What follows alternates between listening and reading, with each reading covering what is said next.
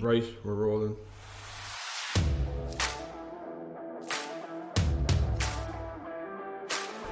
On this podcast, we'll be talking about different areas of business and all things marketing. My name is Dave Doyle. And I'm Dave Alton. This is Social Antics, another marketing podcast.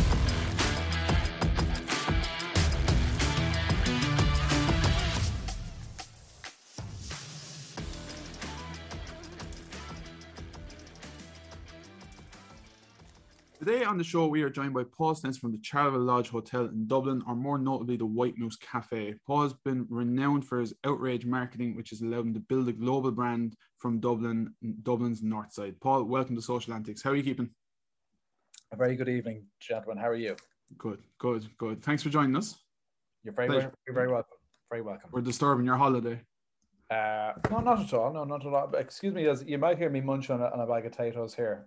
Is that okay? Am I allowed to eat while we That's all right. He gives out to me for drinking fizzy drinks during it, so I'm now going to drink fizzy drinks as well. So it's all one to me, to be honest with you. What's your drink of choice, Dave? This is a Lucozade Orange, is what this is I like that. at the moment. Lucozade Orange. So I take it the two of you are Corkonians, are you? I'm from Wexford originally. I am from Cork, yeah. Pure Cork here beside me. Okay. And where are you? We're in Cork City, literally just outside the city at the moment. As you can see from the backdrop, which the listeners obviously can see, there's loads of coffee behind. So we're in his factory, basically, where they make the coffee. You make coffee, do you? We do. I work for a coffee roasters here in Cork, Velo Coffee Roasters. So brilliant. We're up in the roastery here at the moment. So this is our fancy studio. Nice. It looks very good. And Velo, haven't heard of it. So well, you're not doing a very good fucking job then, Dave, are you? Yeah, a small artisan roaster here from Cork. We supply into Aldi, Dunn's, Tesco. And Tesco is the most recent one. So growing business, going well. Very good. But here, isn't it all about the barista? If you know, you can make the best coffee, but if you have a shit barista, it's going down the drain, basically. Absolutely. Yeah. Isn't it all in the barista, really? How good a coffee will be when you're because you're selling to Lidl, so you're kind of retail as opposed to selling in a cafe. Yeah, that's right. Yeah, we sell into the big ones, and Tesco, Dunn's, and Aldi. But what way do you go about when you're looking for staff? Would you have that kind of process of get in there and make me a coffee, or would you trust in the CV, if that makes sense? I generally know if somebody is suitable within the first 30 seconds of seeing them. Generally speaking, I don't place any value in a CV. I'd rather somebody come in and, as I said, now that may sound very superficial, or it may sound like judging a book by its cover, but generally speaking, I like to follow my gut, and when you see somebody, you kind of can tell whether they're going to work out or not. So that's kind of the strategy we use. Very difficult to get staff these days. Very, very difficult in the hospitality business. You have 2 locations now, don't you? So three. Sorry. But I think continuing on the PUP when indoor dining has reopened is a bit silly, because like, who's going to want to go back working in indoor dining when they can sit on their arse at home for $3.50 a week without doing a tap? I just don't understand why it hasn't been cut off. It's very interesting to hear that now, because I don't know if you've seen on Twitter there now the last, I suppose about 2 weeks or so thereabouts, some other well-renowned entrepreneurs. So I know, Pat Phelan and Mr. Cosgrove have been basically saying people are giving out about not being able to hire staff. It's absolute nonsense. If you pay people properly, then you're going to get good staff. Now, I would contend hospitality is a totally different ballgame to tech or other kind of sectors. What's your kind of take on what they are saying, I suppose? Well, we will always pay fairly good wages. We don't go as far down as minimum wage. I do agree that the hospitality industry is in general a lower paid gig, but in the White Moose certainly we go way above the minimum wage. So like, and that's what my post that kind of went viral fairly recently enough stated, just to advise everybody that if they are applying to the White Moose, we do pay way above minimum wage, because I do agree, and I kind of empathize with, or sympathize, or whatever the word is, with people. And I understand, if I was being paid $3.50 a week and I could get something similar for sitting on my couch watching Netflix, I'd probably just sit on my couch watching Netflix.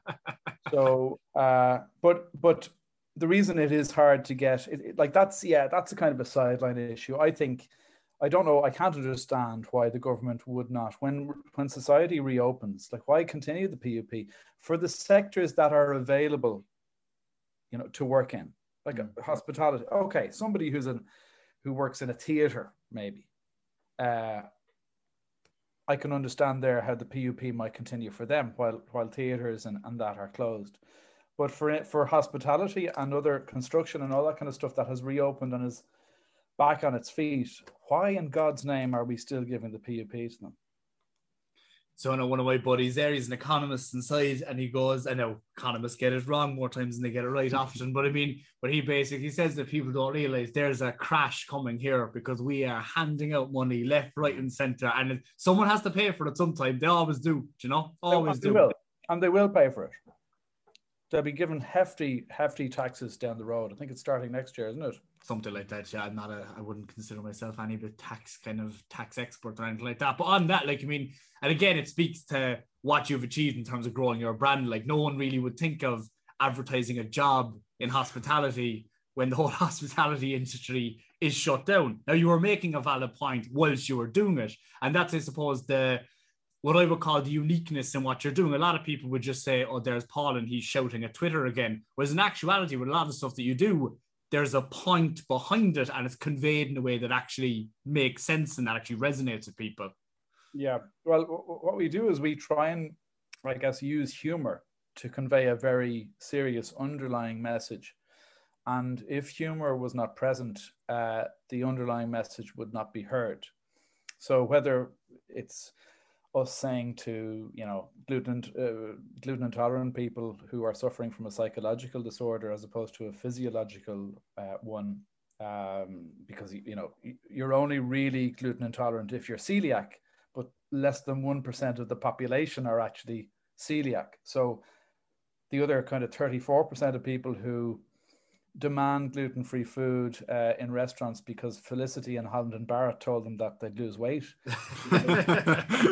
When I did say that we require a doctor's note for gluten-free food, it did, it was trying to tell people, look, if you're celiac, we will look after you. We will do whatever we can to accommodate your needs. But here, if you're gluten intolerant and you think you suffer from something that science says you don't have, well, then you need your head examined and you can feck off and cop on and eat normal food like everybody else. And then there was the time that we said we'd shoot vegans dead. And then there was the time we said we'd put Valium in the fruit juice of screaming babies. All of these are funny. Obviously, they're not true, but they all have a message that we'd like to convey to our customers. And that is, if your child is screaming his fucking block off, shut him up or get out, And if you're a vegan and you look at us as if we've 100 heads when there aren't 10,000 items on our menu to suit your idiosyncratic dietary requirements, all of these controversies that we've been involved in, there is a message. And rarely do we get asked for gluten-free food now. Rarely do you hear screaming babies. I actually have it here. I heard you talk before about that you condition the behavior of your customers, and I thought that was a great line. And I've worked in hospitality before, and I've worked in bars, restaurants, clubs, and I just thought if I knew now what, or if I knew then what I know now from what you're saying, it would have changed. I just think that was a great line, that you condition the behavior of them. We condition our customers to behave in a certain way, and we use humor to do that. Because at the end of the day, I value our team, and if our team are happy, so too are our customers. All it takes is one miserable fuck of a customer to get our staff down, and when a staff member is down, obviously that's going to transfer across onto the customers. So humor is, but what it also does, guys, is it means that all of the seats in the cafe are occupied by people who don't take life too seriously, who kind of know how to have a laugh every now and then. And funnily enough, the number of complaints we've received has drastically reduced since I started doing what I do.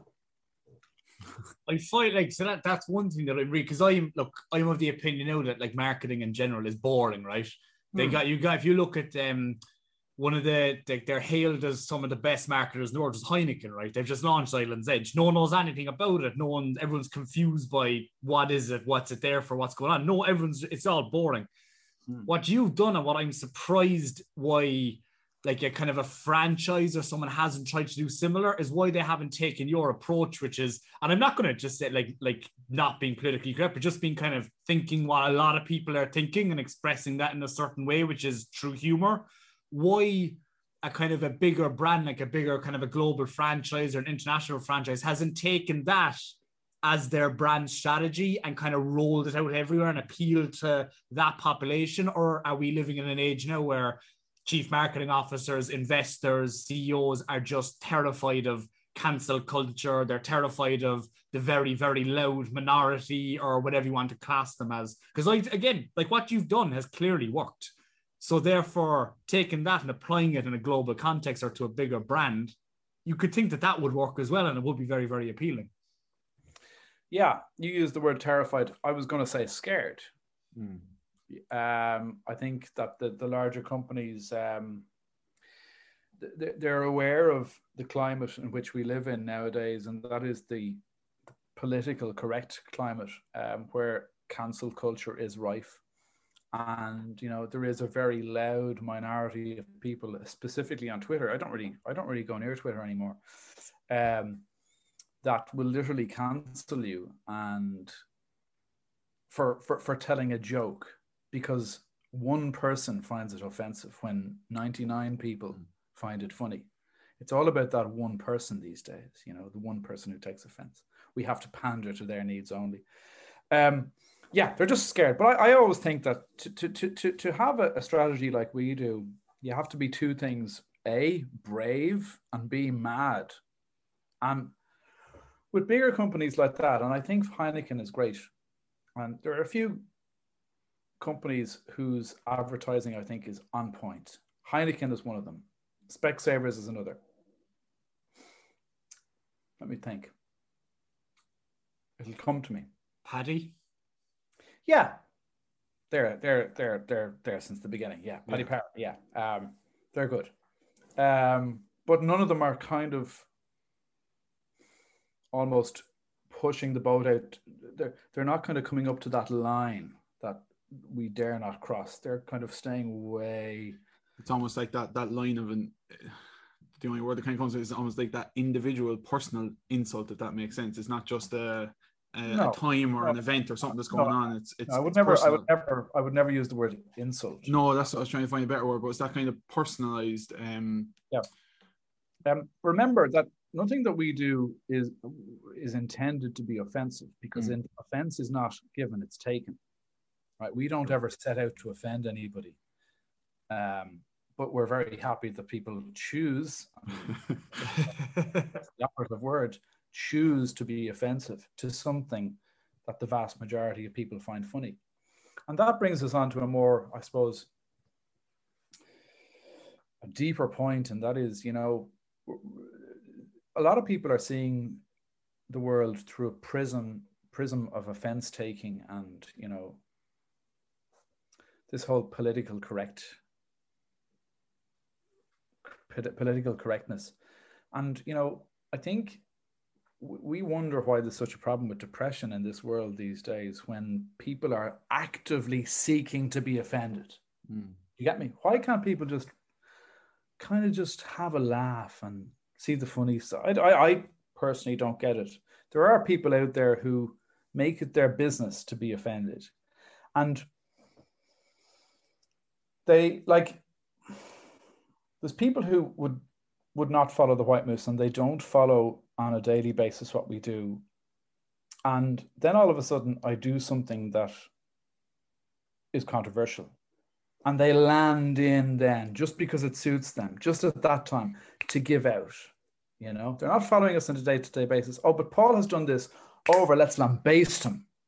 We don't follow them normally, and I think that's I don't like that, to be honest with you. But when people take offense in all these cases, it's always lacking content and it's lacking context. So if you take yourselves, for example, I'm not promoting here, I'm just to give the overall picture. You could also argue that, okay, Paul has said that and you're offended by it, just to take that as a side point. Paul's also employed X amount of staff through the whole pandemic and paid them. He's also, I know you've done stuff with Dublin Zoo, and you do a lot of stuff with the dog shelters, I believe, as well. So there's all this good stuff going on as well. But of course, that's all put to one side because you said one thing. And I think there was a comedian a number of years ago, I can't remember who it was, but they basically said that my career is already over, not because of a joke that I'm going to tell, but because of a joke that I told in the past. 20 years ago. Which is going to be dug up because now, again, without context, it's taken out, and I think that's, again, like what you were saying there, that's why people are kind of constantly walking on eggshells, for want of a better word. And again, humor is a very, very difficult thing to humor. Again, humor is taken, right? Humor is based on context. You go to a gig to have a laugh. You watch a gig on YouTube because you want to enjoy it. You don't watch something because you want to feel angry emotions after it. You know what I mean? So again, I think that's an important point to make. 100%. But people, and it's because of the online world, and Twitter has a large part to play in it. But you're so right. You know, you are judged, as you said, on one thing you say 20 years ago, despite all the good that you might do. But people don't want to. When people are talking, when the Twitter-atsy, are talking about Paul Stenson, they don't. It's not in their agenda to talk about the good I do, nor does good news really travel fast. But it's zoning in on one particular thing, completely disregarding everything else, and exaggerating it to the point. And by the way, a lot of people on Twitter will believe anything they read on the internet, and a lot of people will take hearsay and believe it as fact on Twitter. That's just another thing I wanted to say. But I think it's kind of sad. It is very, very sad, the times we're living in where this kind of stuff is going on. And, okay, I've now got 3 businesses. We employ over 50 people, and I've created employment for these people. I've put bread and milk on the tables of their families, blah, blah, blah, blah. But still people want to cancel me. And that shows a complete lack of, a complete disregard for the people that we employ in the White Moose as well. And so I think these people who speak negatively about Paul Stenson are quite selfish, as well as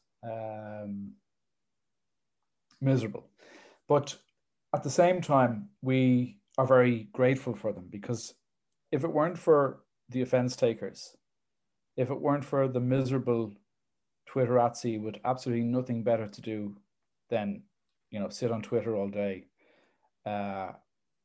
negatively criticizing Paul Stenson or the White Moose, if it weren't for them, the White Moose wouldn't be the global brand that it is. So what we've done, I suppose, is we've used these people without having to pay them anything to get our name out to a global audience. So deep down, I'm very grateful for these people, although I do kind of feel sorry for them. They're a great sales team. Great. Well, sales. They are. Anyone who says a word about you for without having to pay them, I would regard it as great salespeople. Yeah, it's almost like that. And I was looking beforehand. I was kind of thinking, how would you even define outrage marketing? Because just saying it makes people angry is too simplistic, right? And I was kind of thinking that it's basically goading people to the point where they're emotionally incapable of not engaging with your business. Do you know what I mean? You get them to that point where they can't just ignore you. They have to get involved in the conversation. And that's where you mentioned, I think the phrase you used was going to the edge. You can't get people to that point if you don't go to the edge, right? And you're getting them to the point whereby they know you're making a joke. Probably a lot of them do, but they still can't help themselves. And that's the trick, right? That's the marketing trick. Well, you've people who know my game, and they know what I'm at. But then you have the newcomers who kind of will see that a cafe in Dublin has said this, and the sense of entitlement kicks in because everybody is, when they think of a cafe, it's like, this is a cafe who serves coffees, and I am better than that. And how dare they speak like that? And who do they think they are?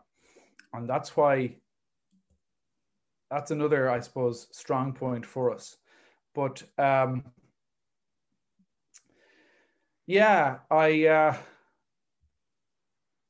very happy. I'm very happy. Let's just put it that way. I'm very happy. You seem very happy. You seem very content. Very happy that these people exist, But it's the newbies who kind of well, then you'll have people who know what I'm at and they still go and talk shite, You mentioned a few minutes ago about when we were talking about other brands and what they do, and you mentioned that your strategy. In your eyes, how much of it is strategy, if that makes sense? How much is actually, I know, look, things happen off the cuff, some stuff might be planned, but how much in your head do you feel is a strategy? None of it. None of it. You don't have a big marketing calendar on the wall? No. My pictures of my dogs on the wall. I could sit here in front of you guys and all your listeners and say, I was scheming and plotting and planning for years and waiting for a vegan outrage marketing beast upon the world. But no, it kind of happened by chance. And indeed, anytime I do put up a post, it's always spontaneous. I'm a great believer in spontaneity, and I'm a great believer. Like when I'm doing my Instagram stories, I have this rule whereby the first take is it.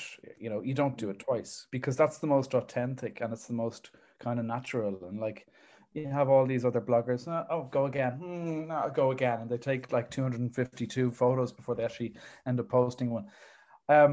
So yeah, the outrage marketing strategy is non-existent. It's just me kind of winging it, really, to be honest with you. And that's just the truth. Something happens and I post about it.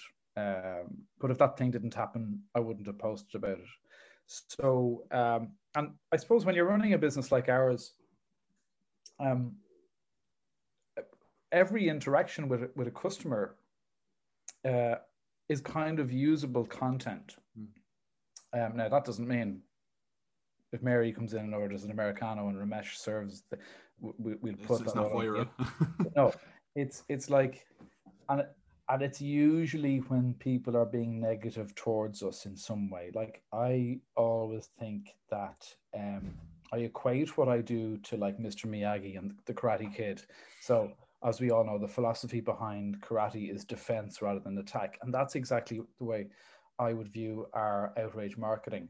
We never set out to attack anybody, but I will defend the cafe. So if people write a negative TripAdvisor review, which could potentially damage the reputation of the cafe, then in turn put it out of business, I will robustly defend it because we're employing, over 50 people. Yeah. So that's an important point that I think needs to be made as well, that I don't set out. Everyone thinks, Paul Stenson is this bully, he's this prick, he's a misogynist, and he's a racist and a xenophobe and all these words because he attacks people and he calls them out. And no, I will not willy-nilly just call somebody out unless there's a reason to do it. You get me? You mentioned spontaneity there, which is in my absolute sense. So given all of that you've just said, and it's all a fair point, well made. Yeah. Given that it's all on the cuff, has there been many, or is there a few times you've gone, fuck, probably, not even that you didn't mean to say it, but it just came out in the wrong way, or you communicated it in a way that you were like, probably just tipped over the line? No. I know, never. I'm kind of excited about that potentially happening one day. I do know how to, I kind of know how to play the game, you know. I know where that line is. I'm pushing it constantly.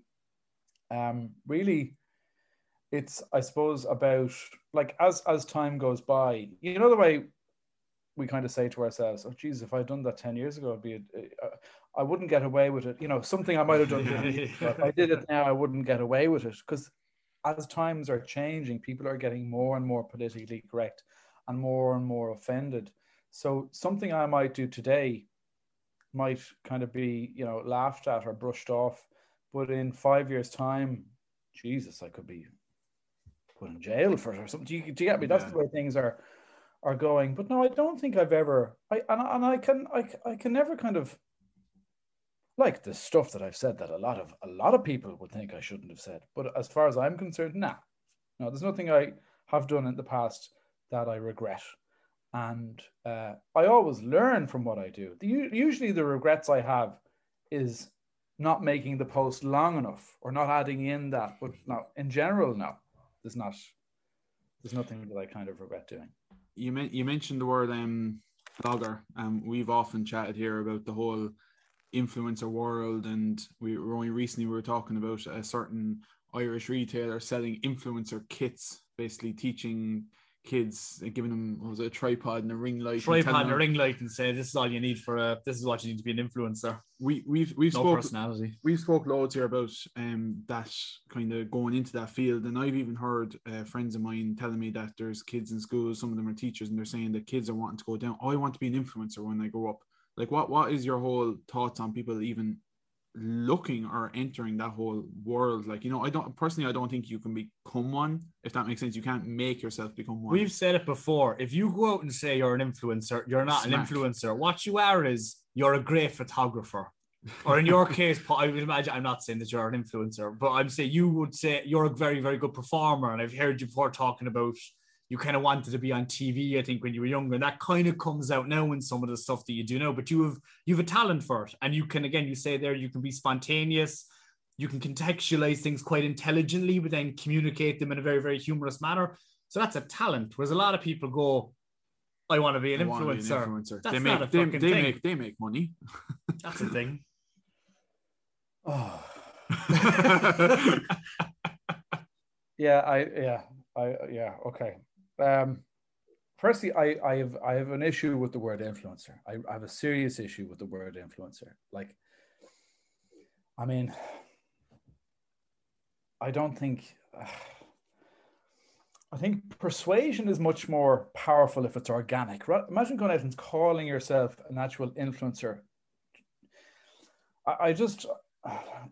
Anybody who wants to be an influencer, well, look, each to their own, and off with them, and the best of luck to them. But, you know, I don't know. I think, and this is going to sound maybe, well, it's honest. You will do well on Instagram if you're pretty. If you have pretty privilege, you will do well on Instagram. You're frozen on me, lads. No, we're still here. Dave does great on Instagram, in fairness. I've got no posts. Imagine the two of you do very well on Instagram. But if you are pretty, you will do well on Instagram. All right? And that's the way it is. People, you know, it's like Instagram is almost like a peep show, you know? It's like it's like very conducive to kind of voyeurism and stuff like that. Instagram, you will do well if you are pretty, if you're ripped, if you're a guy, and if you're, you know, if you have a nice arse, if you're a woman and you wear tight leggings and all that kind of stuff. So that's what I will say. You'll see, you know, have you ever seen a huge Instagram star that isn't good looking? Huge, not really. Or have you? I think. Put us on the spot there. There's definitely loads of them. So, but in terms of, look,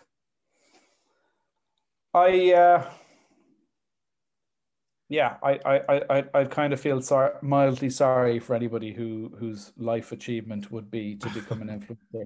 Do you think though that says something more about, and this is probably getting a little bit more deep rooted, but that says more about, like, that's more of a reflection, because everything that's positive or everything that's communicated online is ultimately a reflection of society in some way, right? And you use the word influence, like the word influencer is in the title. Like the genius of advertising back in the day was that people didn't see it as advertising, or it was subtle, shall we say, and therefore it influenced people over time, subconsciously, if nothing else. The fact that like everyone talks about influencers and there's influencer kits, and a lot of people kind of demonize influencers and they say, oh, no, influencers are bad, but yet they are still influenced by these people. And we can ramble, we've done it loads of episodes, we've rambled off the stats around teen suicide and depression, all that kind of stuff. But ultimately, like, there is negative, very, very negative connotations coming from these social media platforms, be it Instagram or otherwise. And everyone knows it, and yet society hasn't, like, almost learned, for want of a better word. There's the kind of almost no cop on there. And I think that's a very, very fascinating topic, shall we say, and that we all know that it's there. We all know the big lie. I think, but yet people buy into it. People are getting better in terms of understanding. They're getting better to, looking for the background, looking for the stories. They just understand a bit more. But as you said, they're still being influenced. Even though it's advertising, it's still influenced by it. They're still being influenced by it. But I do think the point you make about, the suicides and all that, I think that's a very important point to make. And,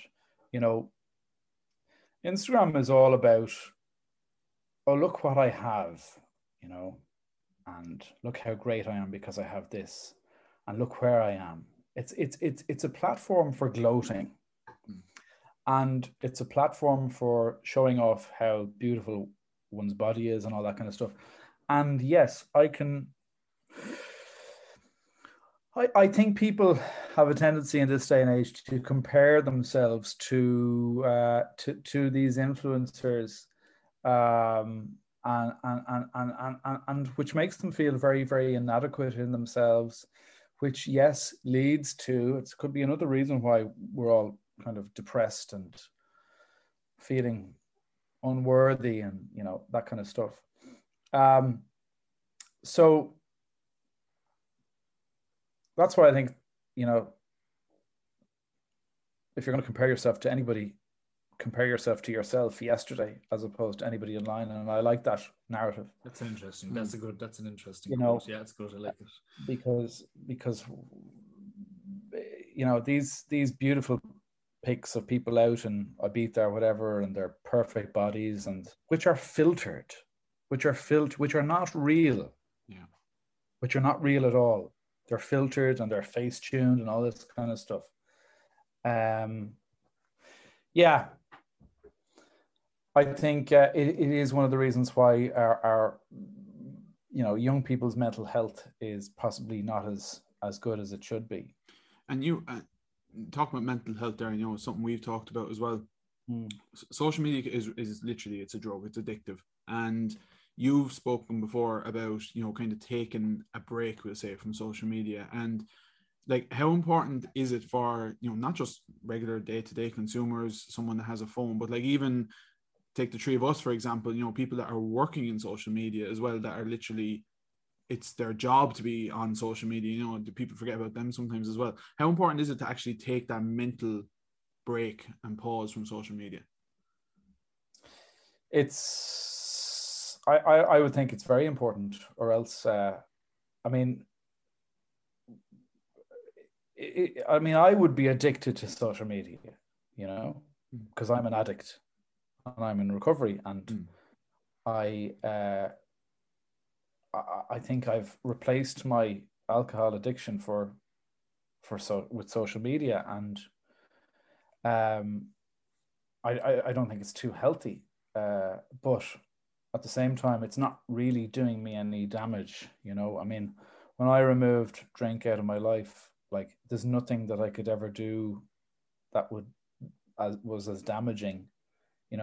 Nothing can go wrong anymore as long as drink isn't part of my life anymore.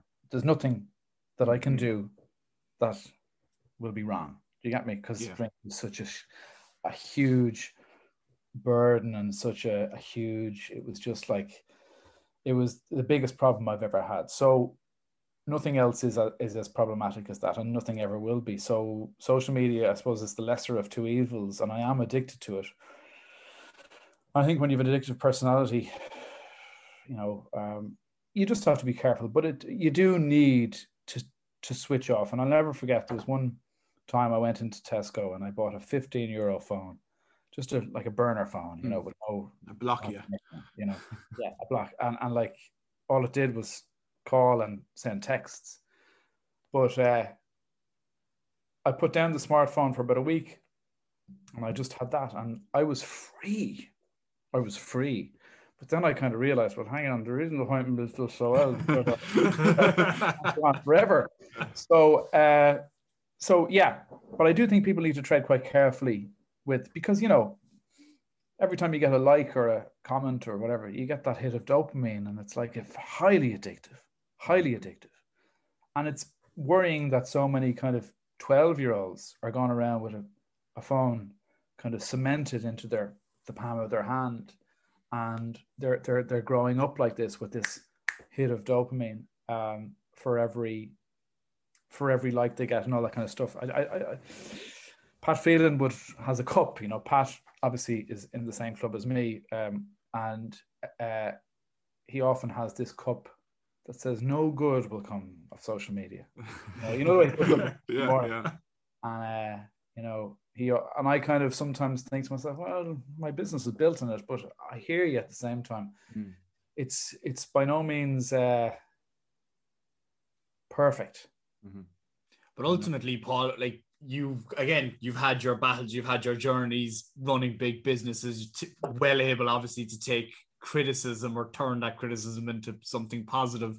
But I think again, the fundamental problem, and I'm not saying that people in adulthood don't have issues with social media, but I think the problem with kids in particular is that when you're developing, you take in social psychology, you talk about something called a self-concept.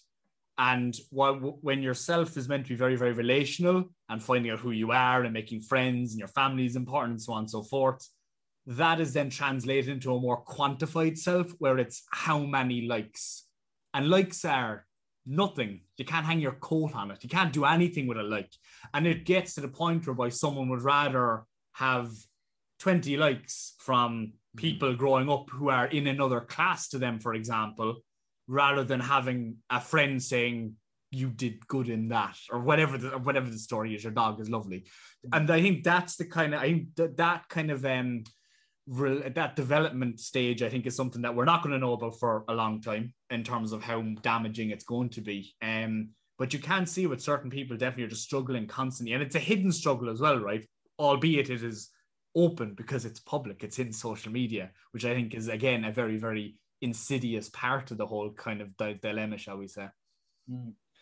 And, I suppose your existence on social media is not real. And just on that, like, it was my birthday there in June, and I'm flooded with messages from people I've never met and I never will meet saying happy birthday, and like hundreds if not thousands of messages are coming in, and like my true friends that I can count on one or two hands, their messages get lost in this sea of kind of well wishes from strangers. And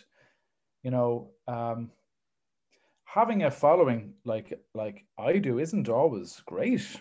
Like it's like and like being recognized in public isn't always great, and that's why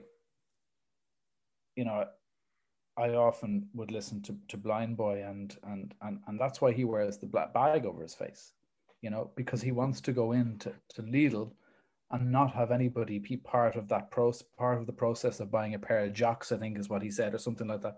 And I really kind of can relate to that.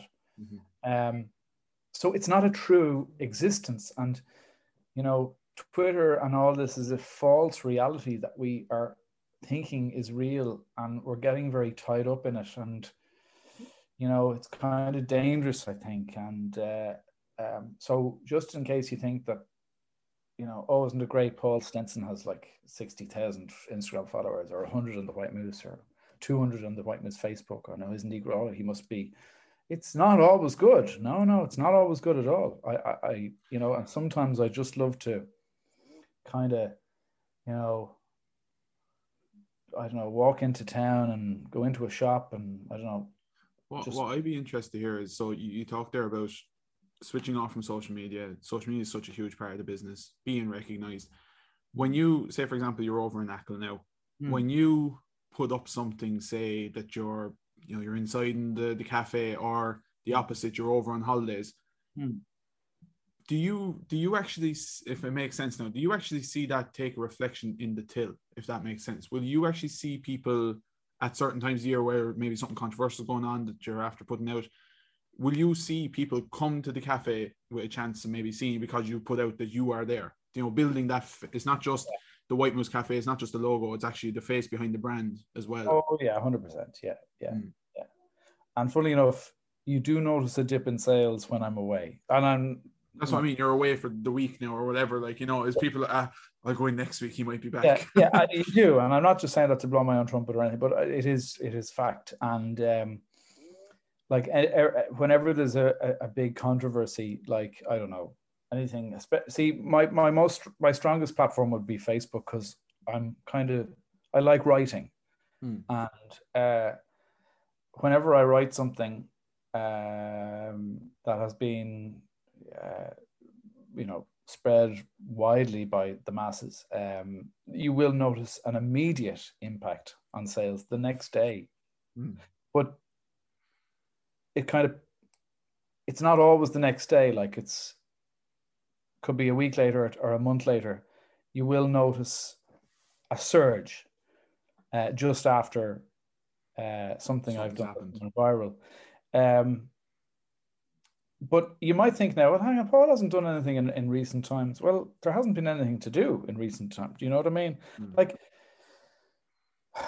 there's a number of different aspects to the social media I run. So the Facebook, 205,000 followers or something like that.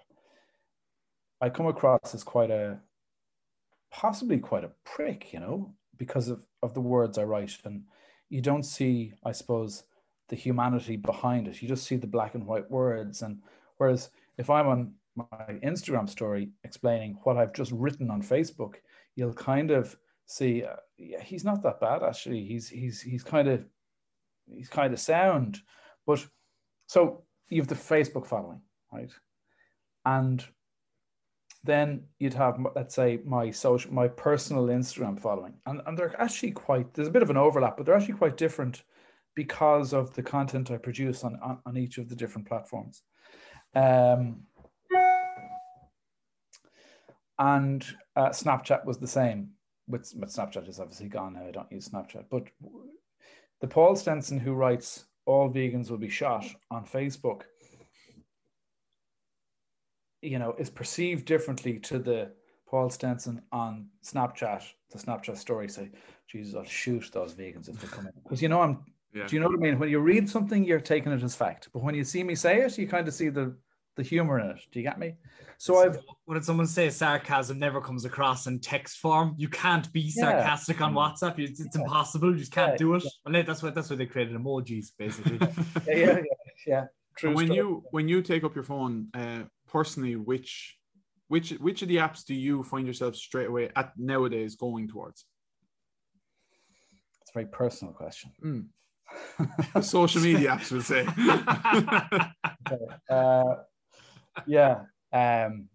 What do I use? WhatsApp probably usually, if that's not a social media app. Okay, well, I just look at let's just take a snapshot of my screen at the moment. Okay, so we have the first app that's coming up is Instagram, then TikTok, then WhatsApp, and Instagram again, WhatsApp again, Instagram, Facebook, and Snapchat. So there you go. So I suppose that we've talked about here loads of times that we're just getting some, like, TikTok is the only one that's really broken through with something a little bit different. It's that new. they're all it's getting not boring anymore. Boring, really, if that makes sense. There's nothing really breaking through. So that's what I was interested to see. like what one do you find yourself gravitating towards? You know, is there a standout one for you? Well, I'd say both Instagram would be the one I use most. When I'm doing the stories. Facebook, less so. Sorry, I'm just looking at, I'm down in Achill, as you know, and I'm looking at the CCTV here in the office of my two big Dobermans. Doberman? Do you call it two Doberman? Doberman. I would say, Doberman. yeah. But no, in Cork we actually get rid of that letter. It's just Doberman. Doberman. The M and the N kind of blend together. Okay. So yeah, and my father has just walked up the driveway there. I'm just wondering why he's doing that. Are they because like we've large railings, but one of them has escaped before. They're grand. So this will be an exclusive. Yeah. But here, Dobermans are not the way Hollywood paints them to be. They're like, they'll lick you to death, to be honest with you. The way they're bred nowadays, they're not going to know. If someone broke into the house, it might be a different story, but they're not. I wouldn't cross them, I'd say. No, definitely not. Definitely not. They're certainly not the vicious killers that they're made out to be. But sorry, where were we before that? No, you mentioned your dad there actually. We were talking about it there before we came on. That was some segue. It was some segue. I'm getting better of it each week. You can tell we're true professionals here, Paul. You mentioned your dad, and you know that you obviously took over the hotel from them. And to me, like when you hear the Charleville Lodge Hotel, you know, it sounds nice and grand and nice and we'd say posh. You know, when you came in, did you make a mess of that, or you know how was that transition of taking over from your parents? Total bollocks of it. Total bollocks of it. No, I would think that I probably I would like to think I might have enhanced it, you know? but no, my parents are both in their like mid-70s now, and so they would have bought Charleville Lodge in 1994, and I was 14 back then, and I took over in 2003, having worked in the Marion Hotel having been fired from the Marion Hotel in Dublin. Prior to that, I guess my time in the Marion was, well, I'll be honest with you, I was drinking my way through it, and like I would only be able to deal with customers if I had knocked back a Bacardi and Coke at about 8:30 in the morning, and that's the harsh reality of it. But was fired from the Marion anyway, and then all of a sudden, see, like with 5-star hotels, the customers are absolute and utter dickheads. Yep. Because it's a 5-star environment. They come in and they start clicking their fingers at you and like, they're entitled before they walk in the door. Yeah. Absolutely. And they're there to be seen as much as, you know, for any other reason. And like, they're posers, and like the real rich actually are the most unassuming people. It's the fake rich, the people who haven't a penny to their name, that come in and start demanding and, you know, clicking their fingers and treating it as a number or a role as opposed to a person, which I didn't really like. It was I hated it. Anyway, so then I arrived into Charleville Lodge in 2003, and now all of a sudden my boss was my mum and dad. So it was kind of like a lot more loose, and I could kind of start using logic in arguments with customers as opposed to saying, yes, sir, smiling and allowing the customer to always be right. So Mum and Dad have always kind of turned a blind eye to what I do online, because as long as kind of the cash is coming in, they're happy. And without a doubt, like since I started my social antics, like that. We'll cut that out. The business has been doing very, very well. And there's two reasons for what I do. And the first and foremost is to entertain people, because I think it's what I like doing. And I love receiving messages from followers saying, you know, I received a message from someone this morning saying, I started sea swimming because of you, you know. And I'm feeling the benefits of it. And then you have people saying, you know, in COVID, I was in a dark place, and I'd watch your Instagram, and I'd have a giggle to myself, and you'd brighten up my spirits and all this. I love that, and it's what makes me continue. But the second reason is obviously to create a few bob, to make a few bob for the family business, and that has happened. So so while mum and dad wouldn't always be great fans, well, and they're not even on. I mean, my dad isn't even on any social media, so he wouldn't have. It's usually kind of friends of his. Mention it. Yeah. Did you see what he did? I see, whatever. Yeah, even back in the day, it's like I saw your man down the pub or whatever. I saw his Instagram the other day. Like, yeah, and that's the way mum and dad usually find out about the stuff, believe it or not. Yeah. So yeah. They slightly approve, if we'll say that then. So as long as the revenue's coming in, they fucking love it. As far as that's all. Yeah, that's all they really care about is. And what's the big plans for the future for the whole brand? You have three businesses now. What's the next plans, or have you got anything planned? So the plan with White Moose Cafe Limited is to create 20 cafes and then exit. But in the meantime, I've set up a company called White Moose Media Limited, which is obviously a media company, a marketing agency, if you like. And the main client of White Moose Media is White Moose Cafe. Mm-hmm. But in time, we will start taking on other clients. And I'm going to invest a lot of to be honest with you, I'd love to get to a point where, if Mary doesn't arrive into Swords on time, I kind of don't hear about it. Or if a toaster is broken down in English, I don't really need to have a phone call about it. Not that I'm too important for that, but it's just not really what I'm into. I don't really, media marketing is where my strengths lie, I think. And so while White Moose Cafe will always go on, and we want to get to 20 cafes and exit, White Moose Media will be running concurrently, and that's where I'm going to focus an awful lot of my efforts now. But I think that's I'd like to have my own podcast, by the way. I'd like my own podcast. I wouldn't ask us for any tips if I was you. All right. But I tell you what, in fairness, it's great. It's great to hear, because I think I'm coming from a marketing background. My fundamental opinion is that marketing has just gone boring. It's just fundamentally a boring place. And I think having, again, you do it through humor, performance, whatever way you want to do, the more of that stuff we have, because ultimately our world is just constantly saturated with media and marketing. I think the more entertainment that you get from that, really, it doesn't need to be entertainment. It can be deep storytelling. It can be just something that you can latch onto and go, yeah, that's something actually meaningful. I think the better off. And on that, I was looking through your Instagram earlier on today, and I had to laugh at this. It's probably one of the funniest tweets, actually, which you posted on Instagram that I've ever seen in the last while anyway, which was that someone came up to me on Portmarnock Beach this morning and said, "Are you the guy from the Happy Moose Cafe?" I think she was mixing me up with the White Moose, or mixing up the White Moose Cafe with the Happy Pear. Never been so fucking offended in my life. I thought that was absolute genius. Yeah. So that was a good one. All right. That was good. Enjoyed it. Yeah. Not that I've anything against the two lads. No, I was coming.